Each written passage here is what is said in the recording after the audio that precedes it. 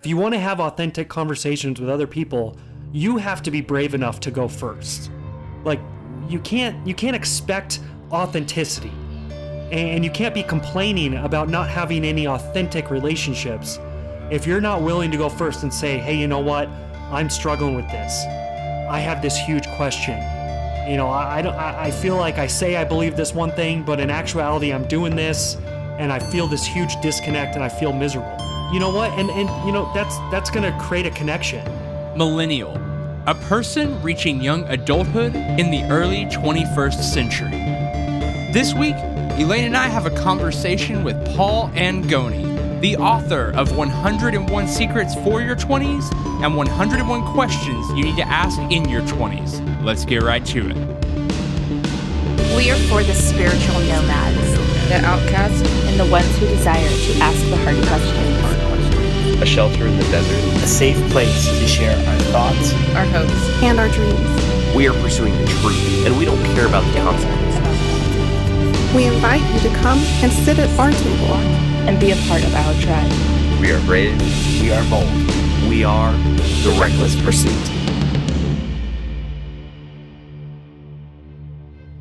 Hey everyone, welcome to The Reckless Pursuit. My name is Elaine. And my name is Cody. And welcome to episode 56. This week we have Paul Angone. He is an author that Elaine and I were gifted a book of his, and it just so happens that by coincidence we also followed each other on Twitter mutually. We were sitting in the gym parking lot whenever Elaine put two and two together here. He is the author of 101 Secrets for Your 20s and 101 Questions You Need to Ask in Your 20s. He's also the author of All Grown Up, Searching for Self-Faith and a Freaking Job. So Paul is an amazing, amazing guy. He's full of so much insight. And if you are a millennial, if you are maybe even coming into the whole 20-something era, maybe even you're a 30-something now, hey, there's something for you here as well. Maybe you're a parent of a 20-something millennial child. This is all great information that Paul shared. There's so much here, and I can just tell you that I promise if you stick around, there is something here for you. It was an amazing, amazing conversation we had, and by far going down in the history books is one of our favorites. So we're about to get to that in just a second, but before we do, we want to just ask you a favor. If you enjoy this show, we would love it if you would share this on with a friend. Word of mouth is the best way to grow something, and we want to keep the conversation going with as many people as possible. You can find a link in the show notes below to our private community, which you are invited to. The Reckless Community, it is our safe place for all of us to come and ask those unsafe questions. Also, be sure to hang around to the end and listen to Paul's final question. It's a great thing just to ponder on, and we would love to hear your thoughts on it as well. So with all that, let's get right to this episode with Paul Angone. Here it comes. I just want to welcome to the Reckless Pursuit Paul Angone. Thank you so much for joining us. Paul is the author of 101 Secrets for Your 20s and 101 Questions You Need to Ask in Your 20s. Thanks for joining us, man. Hey, thank you guys for having me. So we were just talking a bit before, and I just want to dive right off into this. I would love just to hear a little about your backstory, just where you came from and how you got to where you're at right now. Yeah, gosh, it's a long story because I'm getting a little older now, but basically how I started becoming passionate about writing books for college students, 20-somethings, 30-somethings, basically anybody going through some sort of what now moment, that kind of transition period of life where everything you were so sure of starts to fall apart a little bit, is because that was my experience. I graduated from college, thought I was going to be very successful, and if not very successful financially, change the world. And if I didn't change the world, at least be doing a job that sounded cool that I could brag about on social media. Right. Just something to that effect. And then I quickly realized, one, it's kind of hard to change the world. Two, it's kind of hard to make a lot of money, and three, I didn't really know how to do any of it. So that's when I started writing about this topic, because I felt like there was a lot of friends that were going through a hard time of their life, where they weren't quite stepping into, the rest of their life. Like I think we thought it was going to happen. So that's when I started just writing about it. And I'm like, I don't know what I'm going to do with this. I never thought I could be an author, but there's something here that I just can't let go of. And mainly it's almost like a journaling experience for me to try to figure out, okay, what do I believe here? What do I do? How do I figure out how to be all grown up? Yeah, I feel like that was my story because last May I actually graduated from college and I was in that same boat of like, what do I do now? What job do I go get? Like, how do I change the world? Like, I completely understand that. Yeah, that's wonderful. Yeah, and it's weird because I actually kind of have a weird, kind of an alternate route. I was super nervous coming out of high school because I knew I like quote unquote needed to go to college, and then like I ended up going a different route and going and getting ordained and everything, and there was like a lot of stress that way, and like all the regret, not necessarily regrets, but the fear of like, did I make the right choice, the wrong choice? And there's so much of that that's involved. I'm 25, Elaine's 23, so like we're right in the middle of that right now. Yeah. And it's just, there's so much that happens in your 20s that I feel like a lot of times people just expect you to have the answers to. Yeah, and I think a lot of us are trying to pretend like we do have the answers, and especially with social media and what we've grown up in now, I think that is a big game changer as far as having that authentic conversation about, what, I'm not doing as good as I'm making it look on social media. I'm actually kind of struggling, but I feel like I'm the only one struggling. And, it's what I'd call obsessive comparison disorder. That's good. That's taking place. Yeah, that's good. And I think that's a big issue. And then also, I think our lives now in this generation, it's a little less next step kind of mentality as far as you just step right into your career. You do that for 40 years, maybe at the same company. It's a lot more linear. I feel like our career path especially is less climbing a staircase, and it's more kind of island hopping. Yeah. Where you're going from one island to another and you're picking up different supplies and experiences, you're meeting different people, and then all of a sudden you're back on that journey again. So it's much more ambiguous. There's a lot more kind of wandering in that and a lot more feeling lost because it's not so direct next step, buy a house, have a kid, here's your career, you're set for the next 40 years. Don't ask any questions.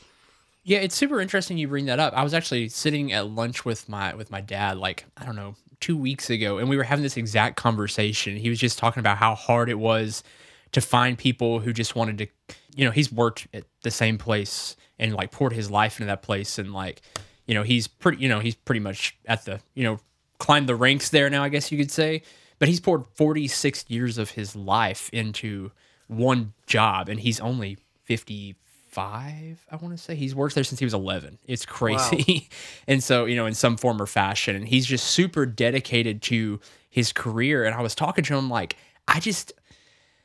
it's so hard nowadays for people our age to grasp that. And I'm not saying it's right or wrong to do that. It's just, we have a different outlook on life than just busting your butt at one specific job. And I like what up you're the corporate saying. ladder, that kind of stuff. Yeah, I liked what you were saying about island hopping there. That really relates. Yeah, I think there's a lot that goes into that, obviously, just with the amount of change and technology and shifting, I think there's just so much, but also just the loyalty and trust factor between companies, employees, that's another part of my world as I'm talking to leaders and CEOs about how to retain and engage and motivate kind of the next generation. So I'm thinking and studying and writing a lot about that as well. But yeah, it's just a different ballgame. There's a lot of different nuances involved with the whole employer-employee relationship. And then also, what does our generation find significant? Yeah. What do we deem as success? And I think that's different. I think that shifts between generations. And so I think our generation's trying to ask a lot of those questions on the forefront. Instead of just sticking out a career that maybe you slightly hate, but you're just going to stick it out, I think this generation is trying to ask, okay, what do I really want with my life? And how do I make some strategic choices at the beginning? But it might take a little longer to get on that path where I feel like, okay, now I'm starting to make progress towards where I want to go. And so it's a little scarier in some ways to ask those questions at the beginning instead of when you're 55 and then you're asking, hey, did my life actually mean anything? I don't know. Well, how do I make my life mean something now? And I talk to a lot of boomers about that, and we have some good conversations because we're asking similar questions, but at different ends of the spectrum. That's Yeah, good. that's awesome, and that plays a lot into the whole perception of, I guess you could sum it up as millennials. Millennials are, what is millennials now? It's like 20s to early 30s, I guess, mid 30s, Yeah, I somewhere in mean, it's there. almost like mid 30s now. Yeah. Millennials are getting old. We still talk about millennials like they're 18 and just fresh out of college, these young whippersnappers or whatever. But really, that's more Gen Z now that's coming through college. Yeah. But yeah, that whole concept of, that next generation, and millennials has become that kind of catch-all phrase where, obviously, and a lot of millennials don't even want to be called that or don't identify with what that means. Because there's so much negative baggage that typically goes Right. with that too. And I can definitely see how some of that negative baggage would play into that whole thing about what you're starting is we take a little bit more time asking those questions on the forefront. So a lot of times we could probably come off as maybe a bit rebellious or maybe even lazy in some people's eyes because we're so particular on the forefront. And I really like that comparison. I kind of can correlate that a little bit better. So it kind of ties into a question I had anyway, so I'll go ahead and ask it. It seems like a lot of millennials are kind of dogged on for not showing respect as much or just in the way they question things. And kind of the way I try to sum it up to people, to baby boomers is, millennials come from a time where we show each other mutual respect and respect is something earned, not given. And that's almost like a foreign concept a lot because the whole submission to authority and things like that. And I'm not dogging on authority by any means, of course, but so can you tell me a little bit about, just in your opinion, what has led our culture to a time of just wanting to know someone before they give that respect instead of just basing it on merit? That's a good question. Yeah, and I talk to leaders about this a lot because they're struggling with that, how to connect with this next generation. And, obviously those dynamics are changing a lot as far as leader and staff or leader and employee or whatever it might be. And I think if I'm going to sum up the answer to your question as succinctly as I can, I think it's the large trust gap that exists in our world, especially now. I feel like trust is it's an epidemic in the amount of low amounts of trust that we have for each other, and especially the younger generation trusts leaders at an all-time low. And I feel like a lot of that has come about in the sense of social media and the age that we live in, is that you get to see a lot of the dirt pretty quickly now. And then also, for me, I kind of grew up and I was coming into the working world in what I call the steroid era that we went through as we slipped into that Great Recession, where it felt like kind of everything that felt too good to be true, politicians, church leaders, sports heroes, whatever it might be, were pretty much too good to be true. They found out to be false. And so when I'm even talking to a leader, I say, hey, you know what? If you want somebody to follow you, don't just talk about your strengths. You got to talk about your weaknesses. Yeah. You got to be open and honest about what you're going through. Because the more honest you are about your weaknesses, the more this next generation will trust your strengths because they feel like you're being authentic and they feel like they really know who you are and you're getting to know who they are. So I feel like it's much more relational now, but sometimes there's a lot of barriers between that relationship being formed, and a lot of it has to do with a low amount of trust between all kinds of generations, whether it's boomers to millennials, millennials to boomer, or Gen X doesn't trust anybody. They're stuck in the middle of it all. Yeah. Well, and I feel like that's where the beauty of just asking questions in general comes from, is that you get to build those relationships and trust simply by asking questions and just being in the moment of just trying to understand where you're going in your 20s. Yeah, exactly. And that's why I wrote my newest book, The 101 Questions You Need to Ask in Your 20s, because I feel like the whole decade is ripe with so many questions and it's overwhelming. But so I wanted to kind of create this guide, this framework for here's some questions that after all my research and writing and talking to thousands of millennials across the US, here's some of the questions that I think are important, or hopefully start a dialogue or start a thought process around your career or around your relationships or your faith or whatever, these key categories that we're trying to find answers to. Because I think it is really important not just to feel overwhelmed with questions, but to start asking some strategic questions that will give you more clarity and more insight and will direct your path in a more productive way. Yeah, that's good.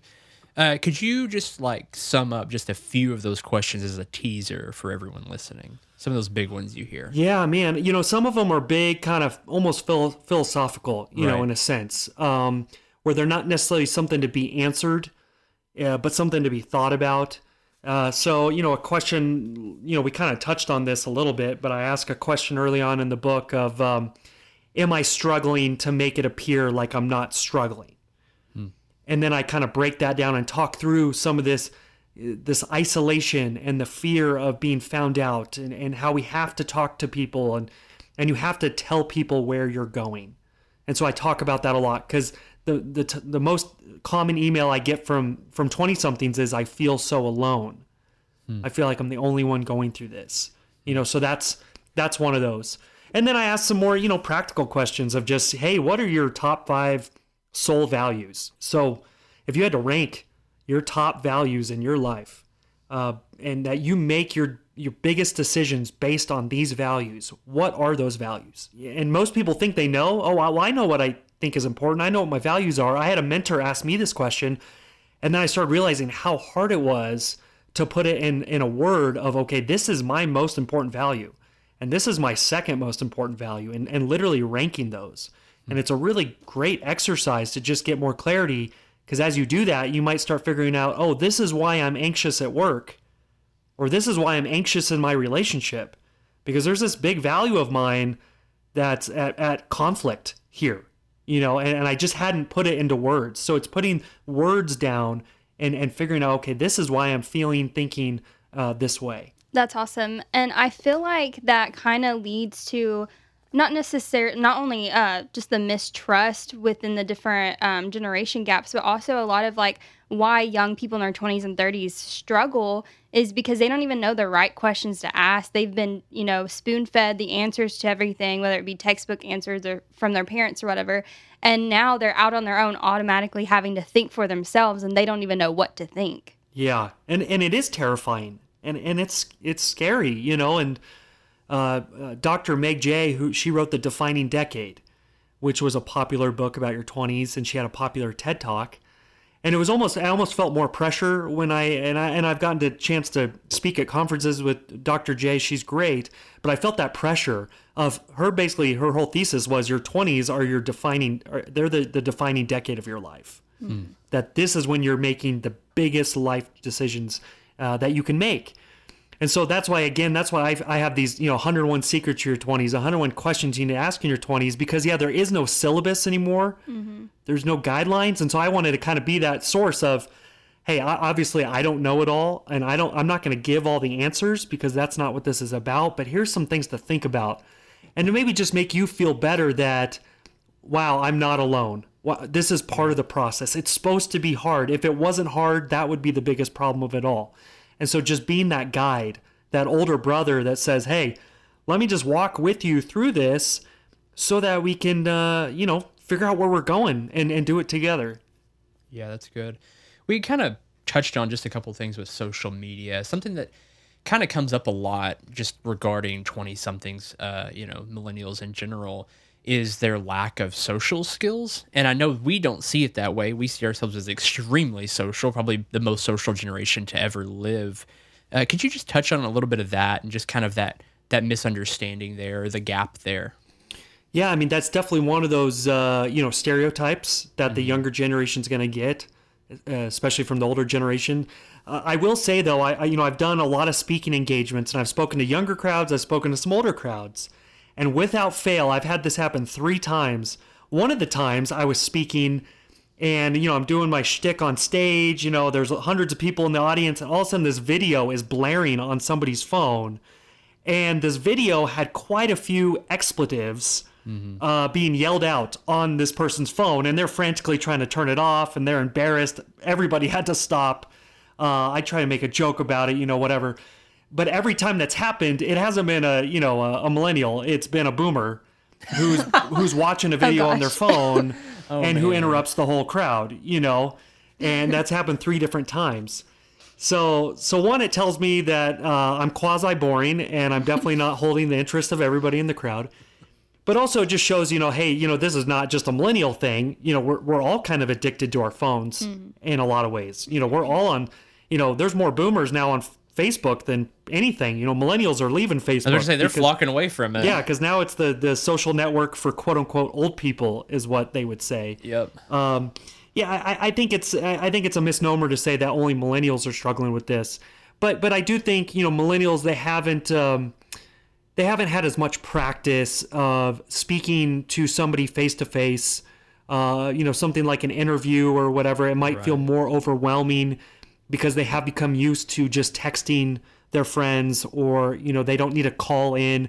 I even think about, I feel old because I remember when I was trying to impress a girl, in middle school or high school or whatever it might be, and you had to call their house. Right, yeah. And it was terrifying. It was definitely that whole, I remember there was a Wonder Years episode with that, Fred Savage, back in the 60s, and they have this episode where he's trying to call this girl and he's got to talk to the dad, And you're just praying the mom picks up, not the Yeah. dad. Oh, yeah, and it's just terrifying, and now, you just text that girl, obviously, and, and there's the level of discomfort is so minimal. Mm-hmm. And so that's why in one of my questions in the book, actually, I say, are you being brave enough to be awkward? That's good. And I think in a lot of ways we're trying to remove those awkward situations from our day. I'm sitting on a plane next to somebody for the next 3 hours. I don't want to have any awkward conversation with this person. I'm getting on an elevator. I'm in a grocery store line or whatever it might be. I don't want to have any awkward space. I feel that awkward pull. So let me pull out my phone. Let me pull out something to distract myself so I don't feel like I have to talk to anybody. So I'm constantly trying to remind myself to not let that fear, that pull always take me over. Mm-hmm. And maybe I just need to say hi to the person next to me on the plane. And maybe I need to even think about how wild it is that I'm even sitting next to this person. The odds at play here it's 1 in a trillion odds that I'm sitting next to this person right now on this plane. That's good. And what does God have in store for me? And I've had some huge breakthrough moments in my life because of the person I've sat next to on a plane, and what I call a not so chance encounter in our life. So just constantly reminding ourselves of this stuff, and it is hard, especially when the phone is so accessible, to just kind of have it be that digital pacifier that we're always putting it in to make ourselves feel at ease instead of feeling awkward. That's good. I love you were just talking about the fear of social interaction. I know a lot of people have a terrible phobia. It's kind of like when you go out, you set out to do anything, to change the world, and the biggest thing that's or one of the first lessons, at least I know I had to learn that was super hard for me, was the people that are closest to you are probably going to be some of your least supportive people in your life. And maybe not, a mom or dad. There's going to be people around you that support you, but there's so many people, you think, oh, I have this network of 500 people that I know personally that I'm friends with on Facebook. And those people, honestly, you can't demand them to support everything you do. They may not be your target audience. They may not be those people that are actually going to support everything you do. Some of those people are going to have a big problem with what you do. Yeah. So yeah. For instance, when you were writing these books, what are some of the fears, some of the struggles you had to get over, some of maybe the backlash or just the general anxiety of putting your thoughts and emotions and what you've learned into written form where anyone can have access to that? Well, I mean, if anybody knows my story, they know it took about 8 years from I want to write a book, I think this is really important, to having a book published. So during that 8-year span of time, man, I have one story after another of failure, of feeling like I am just completely blowing it. So that was really my fear. I mean, my fear was, am I wasting my time? Am I wasting my resources? What is my wife going to think about me? I'm getting married and I'm pretty much unemployed as a struggling author. This is not what I envisioned. Kind of all these supposed tos. Right. Of this is not how it was supposed to be. So yeah, you have to be very brave and courageous, to create something new, especially if you're going to go on the crazy, wild, insane path of creating something new, of following that voice inside you and that even that pain inside you that you've had to go through that says, you know what, I have to do something about this. This is so important to me. It's going to be tough. Yeah. It's going to be challenging. You're going to lose, like you said, some friends. You're going to lose a lot of the comforts that you've been depending on. But there is this amazing, strange, wonderful thing that happens to each of us when we're stripped of everything we used to depend on. And especially if you're going to go and venture out on your own. If you're going to choose to go explore and get lost and try something new. And there's a lot of fear with that. And I was definitely afraid. And I definitely had a lot of doubts and insecurities. But that's why I'm constantly telling myself, and I write it in my first book, 101 Secrets to Your 20s, that the possibility for greatness and embarrassment, they both exist in the same space. You can't do anything great if you're not willing to be completely embarrassed in the process. Elaine's over here giving me amen Yep. hands Yeah. right now. I actually shared that as my Facebook status the other day, and I had wonderful. so much like engagement and feedback. Somebody had told me that they wanted that to be tattooed on their arm. I was like, this is great. That's just, just as long as they don't get my face tattooed on their arm, that would be scary. But and that was pretty much the summation of my 20s. I felt like, I wanted to do something great, but I also kind of wanted to hold back and not look foolish. Mm. And I started realizing, Paul, that's you're lying to yourself then. You can't stay in the fourth row watching somebody up on stage and telling your friend next to you, you know what, this guy's a loser. I could have done this better. This guy's not funny. This guy's not engaging. This, whatever it might be. It's like, well, you can't really say that. You're in the fourth row. Like, you got to be on stage, and it's easy to say that you have all the answers when you're in the fourth row. You got to be willing to put yourself out there. Yeah. And there's only one way to not have any kind of negative or embarrassing things happen to you is if you just don't try anything. And if you stay completely complacent and comfortable and miserable, and I don't think that's a life any of us want to live. And so just being honest with ourselves in that and getting over that kind of fear of failure, because we have to fail to make it happen. And that's an important part of the process. And so I think this is a great place to kind of transition into some church talk because, that's what we do here. And I think there's a lot of people. And for one, I know we talked just a moment before and you shared you were a pastor's kid. And then you kind of like a lot of us had your time in your 20s where you had to kind of reestablish for yourself what you honestly, what you believed and why you believed it. And I think there's a lot of us who are in our circles, our church circles, our spiritual, circles of influence. And we have questions. We have things that we want to push the boundaries on. We want to understand, but we just don't feel like we have the ability to do that. We don't have the platform to do that. What's some advice you have in situations like that when it comes to something as intimate as faith and your belief? How can you go about asking questions and maybe not feeling like you're going to be attacked? Or how do you find those places where you can go and just express freely and be okay with asking? Yeah, it's hard. There's a lot of nuance to this answer, I feel like, and there's kind of two sides to it.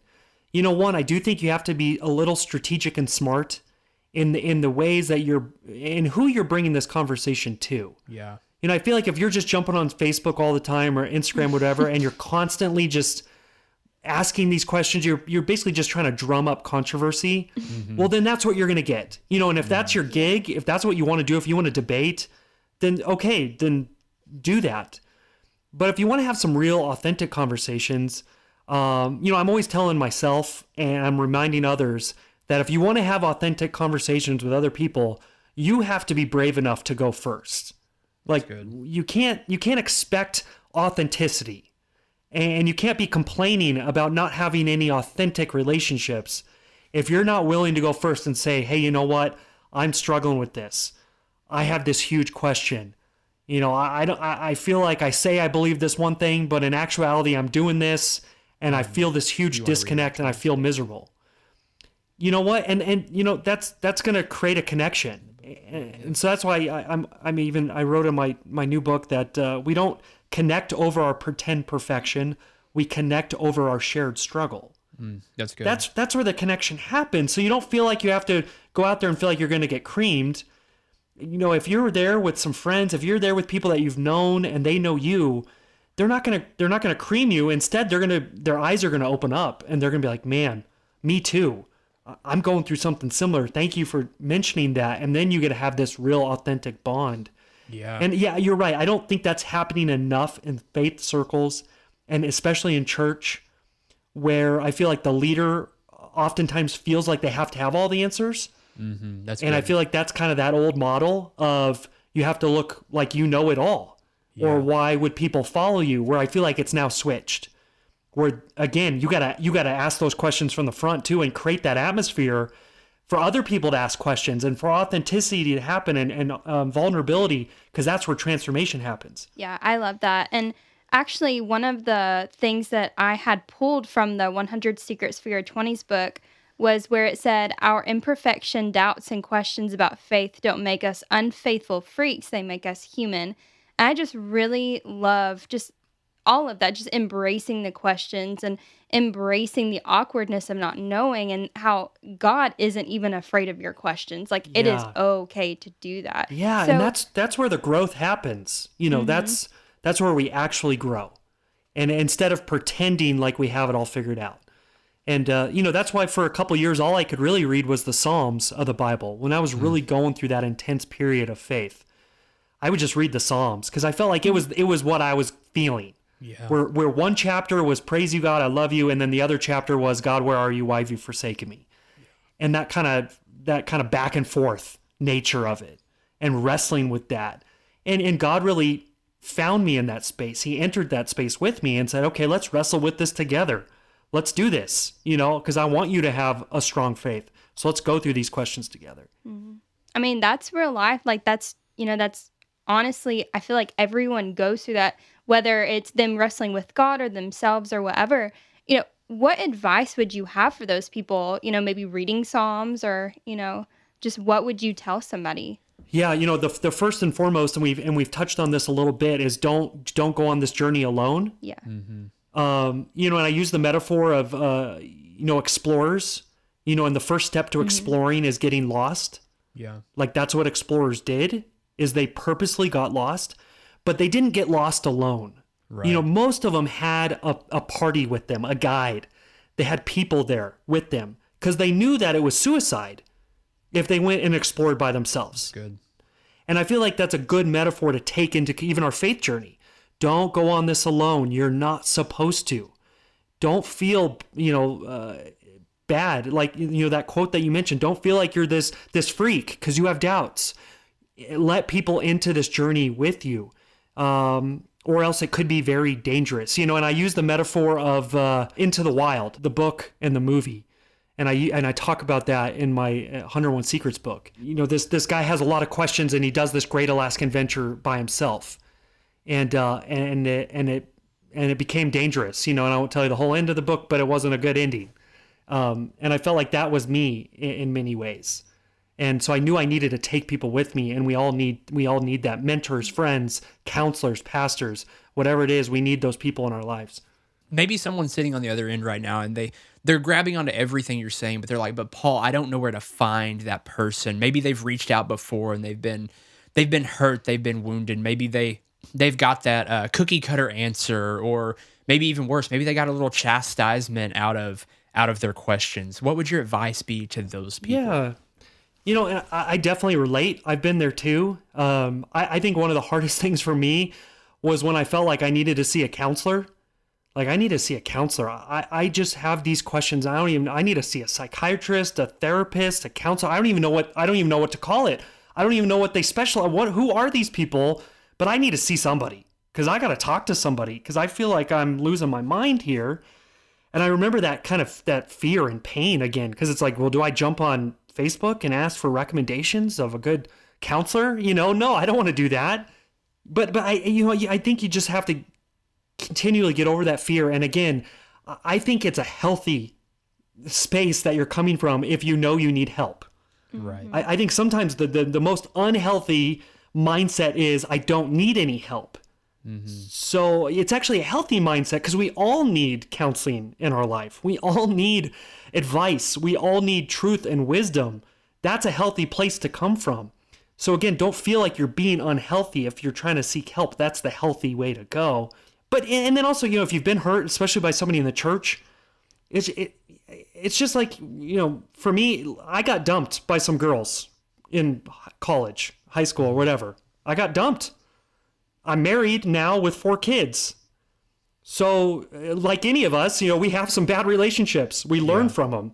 But that didn't mean that I didn't want to get married at some point in my life. Right. It actually gave me some more clarity and wisdom as far as, okay, well, here's some mistakes about who I was giving my trust to that maybe I shouldn't have. That's good. So I think that's the same kind of thing. Even, in a faith concept, hey, maybe there were some red flags with that person that now you know better. But don't think to yourself, well, now I got to do this alone, or now I'm just going to be single the rest of my life, because maybe that's not going to be the case. Yeah, that's fantastic. Isolation's a dangerous thing. It's a dangerous game we play, and I love that the analogy you just gave about how we learn from those mistakes, and that's just I guess it gives beauty instead of kind of getting caught in that. I hate to use the term, but almost that victim mentality of like, I've been hurt. It helps you to realize like I may have been through something, but this gives me insight into how to get out of it. Oh yeah. And that's just powerful. And that, honestly, what you just explained right there, and I talk about this a lot because I feel like this is so true and powerful, that I think you're going to have the most impact in your life in many ways where you have also experienced the most pain in your life. Man. Like, that's where you're going to have the most impact. That's redemption waiting to happen, because it means so much to you. It means so much because you know what it's like to go through that. You know the pain and the fear and the questions like nobody else, because you've been there. And you'll push through the challenges and failures. For me, I felt like such a failure in my 20s that even when every publisher was rejecting me and saying, no way are we going to publish this book. This is not an important book. We can't publish this. That's what pushed me through. It was like, no, I know what it's like to go through this. This is real. This is important. There's people's lives that depend on this, and who will I not be able to help if I give up now? So I got to keep going. And so I think sometimes we kind of push down our pain that we've gone through. But I think God is waiting there saying, hey, I want to redeem that. And I want you to help a lot of other people who are going through something similar. And I want to redeem that part of your life. I love that. I'm actually, for the first time in my life, my backstory, my mom was an alcoholic and she passed away this last year. And, I walked out of that and I thought I walked out unscathed, but I got on the other side like, man, I have some baggage that I've got to deal with here. And so for the first time in my life, I actually mustered up the strength to go to a counselor myself. And, and one of the things that he was telling me is, that we're probably the first generation that he has seen that are actually willing to take a stand for their own mental health, to take a stand in the mess and try to make sense of it to come out the other side. And I think that's just like such a powerful encouragement, kind of going along with what you're saying that, Exactly. hey, these bad things happen, but they can bring such beauty if you're willing to allow it. Yeah. And I really just love what you just said there. Yeah, that's really powerful. Thank you for sharing that too. So what are some common things you often hear younger people saying about their faith, or older people saying about younger people's faith that are just not true, or that maybe they could use some encouragement on?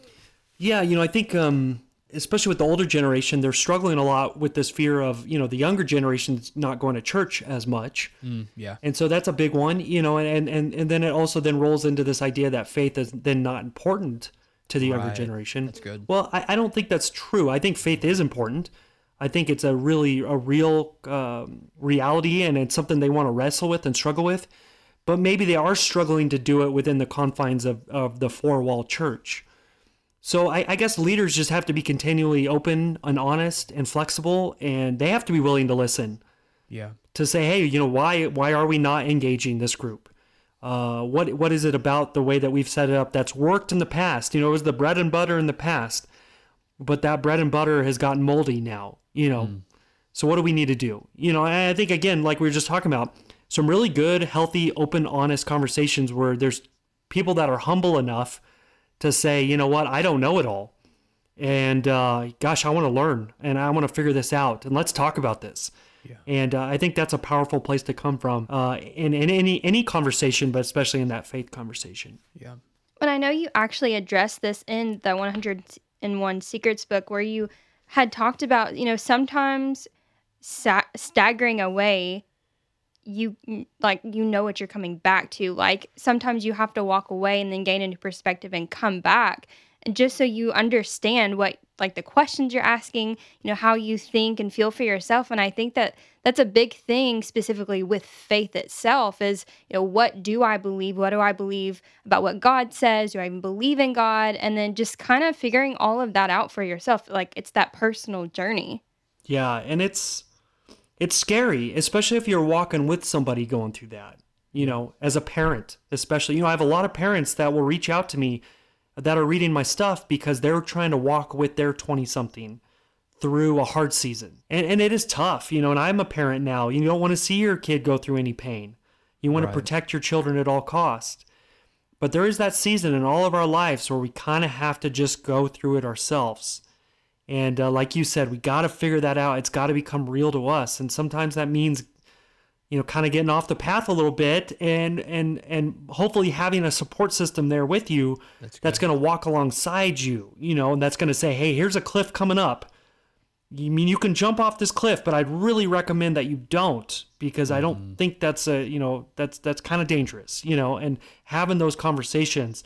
And that's tough to do because you want to protect people from going through pain. So there is a struggle. It's a paradox. That's a tough one to walk with someone through, or to even just go through yourself. Well, I'd like to take a moment to just kind of like to give someone a resource here to kind of demystify that a little bit. So this is kind of a twofold question. What is a piece of advice you would give to a 20-something in regards to either a parent or a spiritual mentor of how they can be open and honest like that? And then also, what is a piece of advice you would give to a parent or a spiritual mentor about that person they're walking through this with? Yeah, on the parent mentor side, and we've touched on this a few different times in a different way, but basically as the parent and mentor, you have to be willing to go first and talk about what you're struggling with and what you're going through and questions you've had and questions you still have.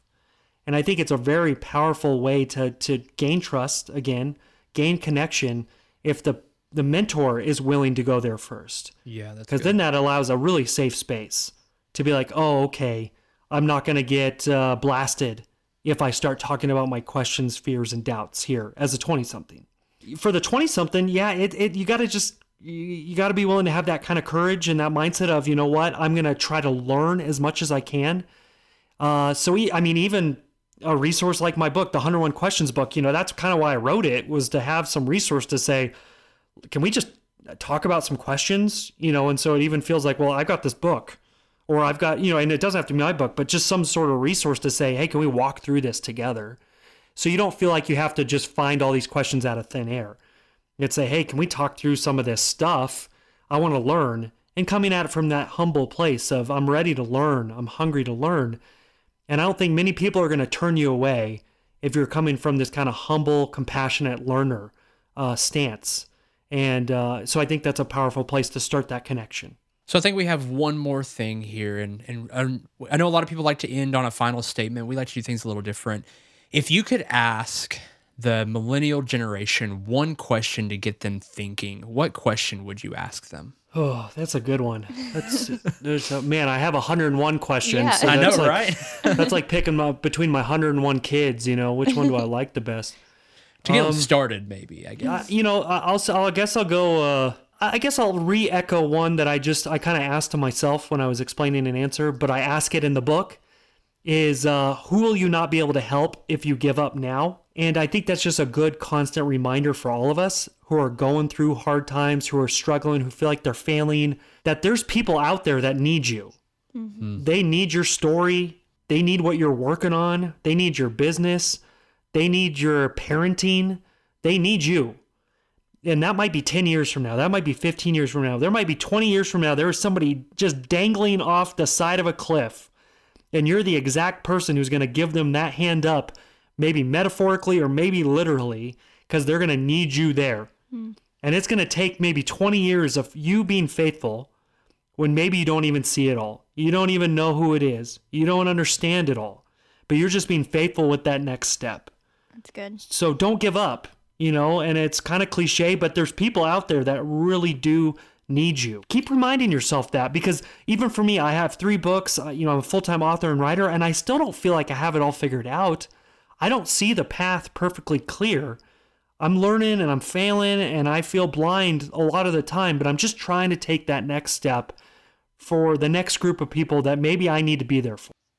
Man, that is good. And of course, for everyone listening, all of Paul's books, his resources, and website will all be in the show notes below. We cannot encourage everyone enough to go and get this. Elaine and I are personal Yes, fans. please. It is such a great book. And if you like asking questions, he wrote the book on it. So, Paul, thank you so much Thank for you. coming, Oh, for yeah. just sharing what you've learned. And I'm just excited for this journey. I'm excited to get into the rest of your work. And man, I'm happy the coincidence happened, Yes. and we caught wind of each other, and Yeah. we were able to do this. So thank you so Well, much. you know, it's the not so chance encounters of life, right? Yep. Right. That, Yep. there's a lot behind it. So, and thank you guys for creating this platform and this space for people to have honest conversations. And I just pray that more and more people will be blessed by the conversations that they're hearing there and the leaders that you guys are being in this space. So, thank you. Thank you so Thank much, you. man. Once again, we want to thank Paul for coming on the show and just having a great conversation. We cannot express just how awesome the information that he shared was and how thankful we are that he took the time to share it. Guys, share this episode on with a friend. I know you can think of at least one or two people that need to hear what was talked about on this episode. We would greatly appreciate it. Also, all of Paul's details, links to his books, his website, and his socials are all in the show notes below. If you'd please take a moment to go and rate and then give an honest review for this show, it would help us to know how to serve you better, what you like, and what you wish we would do more of. And as always, you are welcome in the Reckless community. The links for that are in the show notes below. And as always, be brave, be bold, and be reckless. We'll talk soon.